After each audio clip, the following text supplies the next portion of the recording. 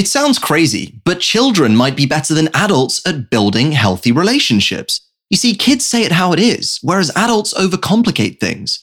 On today's episode, we'll show you what kids can teach us about becoming more honest communicators, more empathetic leaders, and all-round better people. Plus, you'll learn the right and wrong way to talk to your customers and how to stop yourself getting stuck in the resulting addictive feedback loop. Let's dive in. Welcome to the Season 2 finale of Subject Matter.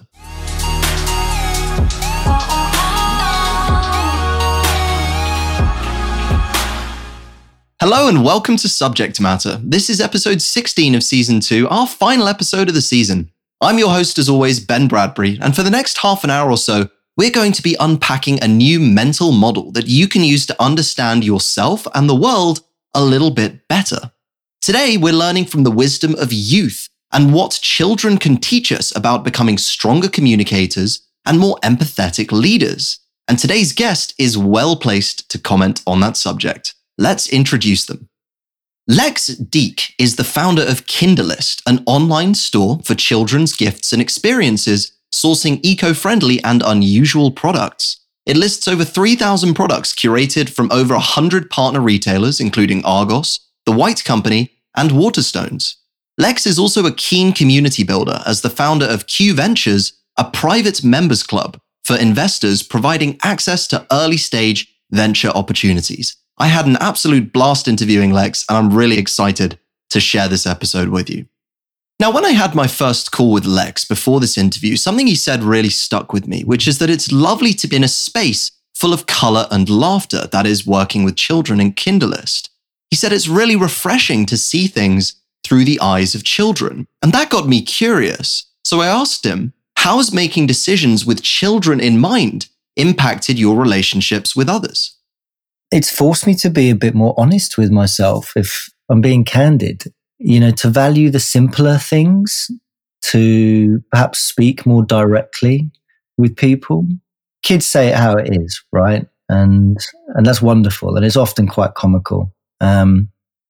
Adults, because of social complexity and hierarchy and nuance and cultural difference and all of the experiences that we carry around with us as we get older, impact on how we communicate. And there's always something in the subtext, or there's always something unsaid, or there's always politics, or there's always, a strategy for dealing with something in a certain way. And I feel myself unshackling from all of that, being in this space and just saying it how it is.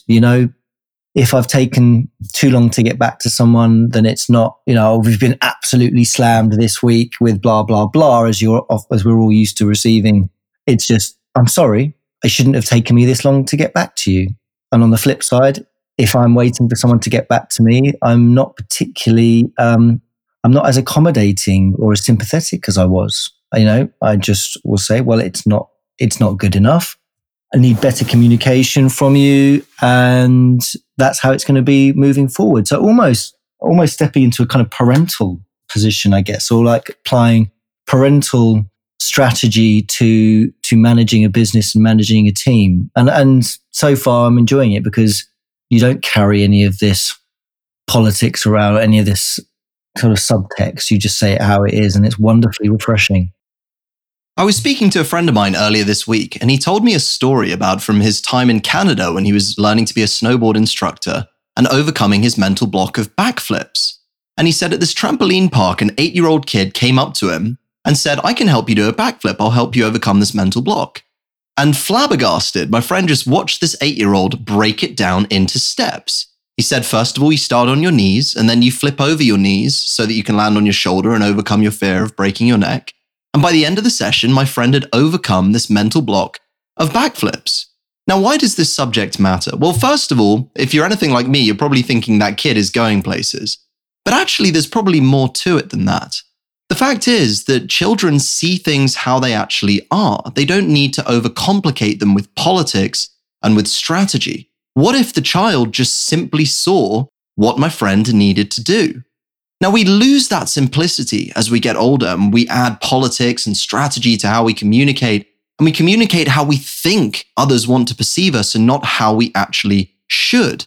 And historically, there have been social benefits to this, of course. It's safer for tribes favoring those who are more like us rather than admitting someone who's alien. So it helps us to have that kind of layer of imitation. But we can certainly learn from children here and how we simplify getting our messaging across. Remember Lex's language. It's allowed him to unshackle and see things for how they actually are and say things how it is. So there's no more of this politicking around. He simply says, I'm sorry, that wasn't good enough, and I will do better next time. So if we choose to adopt this simpler form of communication, then how does this come full circle? How can this impact on children as well? If you just can get over the stigma of asking for what you actually want, being more candid and saying, well, our son is really into building blocks at the moment, and we're short on building blocks because he can only build a tower so high. We would love it if he had more building blocks. And guess what? You make it a lot easier for anyone that may be kind enough to want to give to buy the right thing. And it sounds like a small thing, but then you start to have an impact upon the values of the child and the interests of the child. You start to then feed the areas where they are interested already, rather than give them this huge smorgasbord of choice and encourage this flitting behavior from one thing to the next, to the next, to the next. They don't value things in the same way as they did when these things were more scarce. Life is selection. And the earlier that children can learn to nurture what they care about rather than everything, the better they'll be in the long run. In the case of Kinderlist, it makes it easy for parents to ask for what their kids want, and therefore their kids can develop a specific set of interests. But let's be real here, life is selection for me and you too. Options might seem great in theory, but in reality can be quite paralyzing. And so children can teach us to be clearer about what we want. So next time you're asking for something, do the heavy lift for your audience by being really specific in your asks. How exactly can someone engage from you, and why does it actually matter? If you're vague, you're going to get a vague response, but a specific query generates a specific answer. When you've been a really good dad, you have, and your kid will be more responsive, and you'll just know it. You'll go to bed, or you'll have that glass of wine in the evening, and you'll think you deserve it. And it's a very similar sort of emotion and feeling to building a team and incentivizing and doing all the things you need to do with the team. So I asked Lex what kids can teach us about leading teams and how it's impacted his leadership style personally. I think I've probably developed a little bit more empathy, and I've become a slightly softer manager in terms of, understanding the emotional needs of people a little bit more and valuing those a little bit more. Now, this is a really powerful thought, that we can learn from kids to understand our emotional needs better and our team's emotional needs better as well. Kids wear their hearts on their sleeve. If they are upset, then they're going to cry. But adults are much better at bottling our emotions up. And so for Lex, working with kids allowed him to develop this sense of empathy and understand when people need emotional support and not just solutions. I believe this kind of empathetic communication is a competitive advantage for leaders today. And so perhaps we can learn from kids in simply being a little bit more honest in how we communicate. Now, just as it is for adults, the way that kids are connecting is changing too in this new virtual world that we're stepping into. And I asked Lex how he thinks that experiences are going to be changed given what we are going through in 2020. We're actually doing a campaign next week, which is to help the somewhere near 600,000 kids who are going to miss their birthday parties because of the lockdown. And so we're promoting the idea of having virtual birthday parties, web conferencing software set up, parents informed in advance and with a bit of time to prepare for what the activities will be. And it could be kind of virtual pass the parcel or bingo or a quiz. So nothing too onerous. And then kind of unboxing of presents and things like that. Let's break down these virtual birthday parties that nearly 600,000 kids across the UK could be having then. So at first glance, they might seem like a second-rate substitute for the real thing, where they're stimulating physical connection as best they can. But Lex actually thinks slightly differently.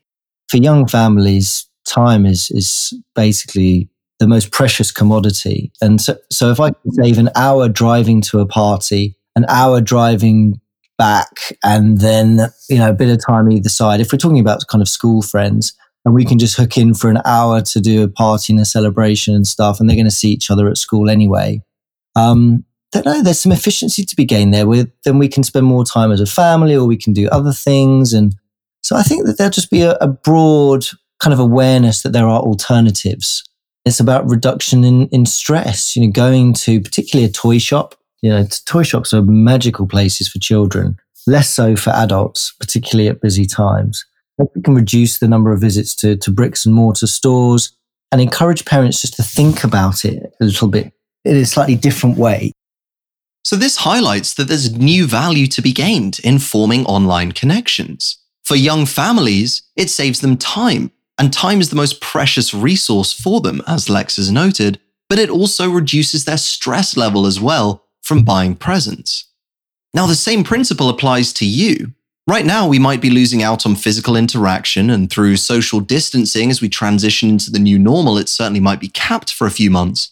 But that means that relationships are moving from a focus on depth to a focus on breadth. And because of that, we can reach a wider sample size of people. And so for me, because everyone is cooped up, I'm able to speak to friends in Bali, New York, Amsterdam, Toronto, London regularly. And I would never normally have access to all my friends like this. So I'm making the most. I'm moving from depth in my local network here in the UK to breadth across my virtual network. And we can do the same thing. By focusing on breadth over depth, we're not losing out on something, but we're discovering new value instead.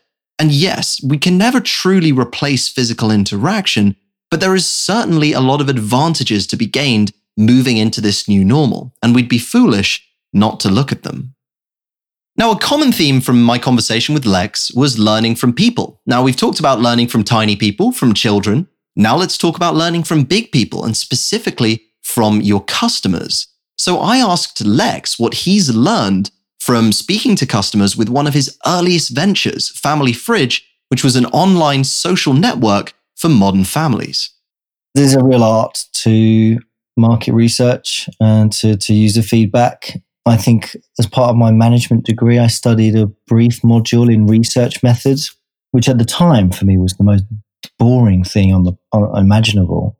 I wish I had paid more attention, because the way that you collect the feedback, the structure, the research methods that you use are key. With Family Fridge, I was giving people loaded questions. I was structuring the surveys in a way that gave me the answers that I wanted to hear rather than those that I needed to hear. Now, this is a cardinal sin of talking to customers, but also trying to form connection with other people. And these are heavily loaded questions. For Lex, he said he was asking questions to get the answers that he wanted to hear, not the answers that he needed to hear. And the problem with leading questions is that they plant the seed of an answer in your mind by asking the question. So let me give you an example. If someone asks you to evaluate a fellow team member and you say, "Do you think this person did a bad job?" You've just planted the seed that the person has done a bad job. They could be a stellar employee for all you know, but now that person is thinking about the bad job they might have done. So how can we overcome this biased form of questioning then? Well, Lex uses a slightly different approach in asking questions of his customers today. You talk to people. In fact, you shouldn't talk to them. You'll have either an agency or one of the team talk to them and present questions in a very unbiased way with an agenda of answering certain questions. And if you follow like a sprint methodology, then you're wanting to identify what questions you need to ask and what problems you need to solve and what the big issues are, but not being too prescriptive and taking in a very measured and a very professional approach to getting that feedback, both quantitative and qualitative. And it's blending those two things together, which is also quite a challenge, which has taken me quite a few years to really understand how to do, and how to weight some of those things. So if you have again, it will play into your own bias. But if you had one of your survey respondents in a face-to-face tell you that they loved the color pink, and actually you quite like the color pink too, then suddenly everything has to be pink. Yeah, it's come back from the market research. They love pink. We should be doing pink. Then you had a survey that you put out on, say, a Google survey or whatever to 1,000 people, and 500 people actually like blue and only 200 like pink. You have to be honest with yourself. You have to be honest, and you have to be somewhat detached. It becomes easier in a bigger business to be detached from it and less emotionally invested. But hiring good people to do that for you is key if you can't do it yourself. So what can we learn from Lex then? Well, let's swap our leading questions for open questions. So let's come back to our earlier example. The leading question, do you think this person did a bad job? That's what Lex calls prescriptive, expecting a certain outcome. But let's now swap that for an open question. How well do you think this person did? The sky is the limit. You could pick bad, you could pick great, you could pick anything you want. But the key is, I have allowed you to open up with the response you want to give. Now, the second big takeaway is to be honest and detached from our outcomes. And this means removing any kind of emotional strife that you might get from not getting the feedback that you're looking for. Now, getting bad feedback can hurt, but remember that getting it wrong for your customers doesn't reflect badly on you or on your team. It just means that the customers haven't found what they want yet. Now, just like you and just like me, customers are selfish. We want what we want. And if you haven't delivered that yet, then they're going to say so in their feedback. But don't take that personally. They're simply telling you that their needs haven't been met yet. So, to recap, ask open questions and keep yourself open to all kinds of feedback. Whether it's great or terrible, feedback is always a gift. When you're collecting data from customers, Lex believes at an early stage, getting as much as possible as you can is great. But when do metrics go too far? I often have this somewhat negative feeling of being addicted to some of these screens. I know that a lot of founders would feel the same. And it's important there are often times, I'm sure, for founders where they're looking at this screen, they should be doing something else. It's not going to, it's not going to happen by itself. You can refresh the page 100 times in a day. It's not the same as picking up the phone and making that sales call or reaching out to that potential distribution partner or pushing go on a PR campaign that you've been working on. It's very addictive. The dopamine that you get from watching your whatever counter or your metrics tick up in a certain way, and you just sit there and you kind of maniacally just refresh the page just to see if there's more, and there is, and so it feeds it again. It's a very addictive loop. Feedback is a gift, but we have to recognize when there's too much of a good thing. Now, I'll be honest, I've been guilty of this in the past. Sometimes I've refreshed the subject matter downloads tracker a little bit too regularly. But the truth is, those downloads might tell me something, but they're often taking away from actually making the action of recording a new episode or reaching out to a new potential guest, things that will actually grow the podcast.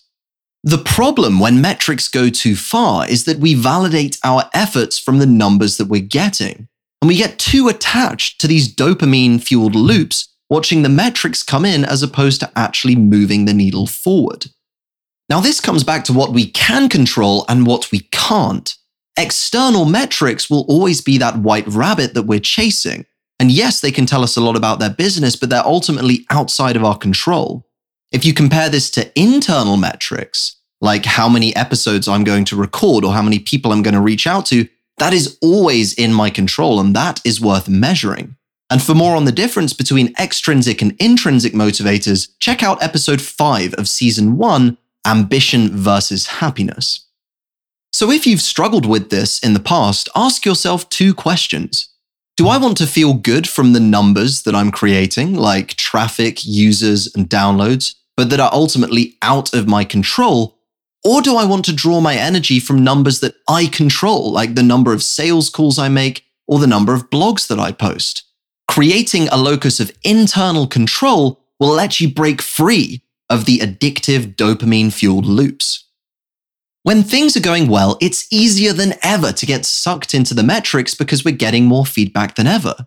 So what does Lex do? What systems does he put in place in order to keep himself focused? When you have that initial idea, when it's conceived, when the spark ignites, it's almost like being in a movie. You sort of picture this business idea. You can see the branding. You know what people you need in place. You know how much it's roughly going to cost. You know who the competitors are. You can see what the messaging would be. You've got a loose idea how you might be able to make it. And more. All of that comes within about 5 seconds. That is pure, undistilled kind of innovation and spark. And that is really precious. It's really important to go back regularly and remind yourself of what the initial problem you were trying to solve is.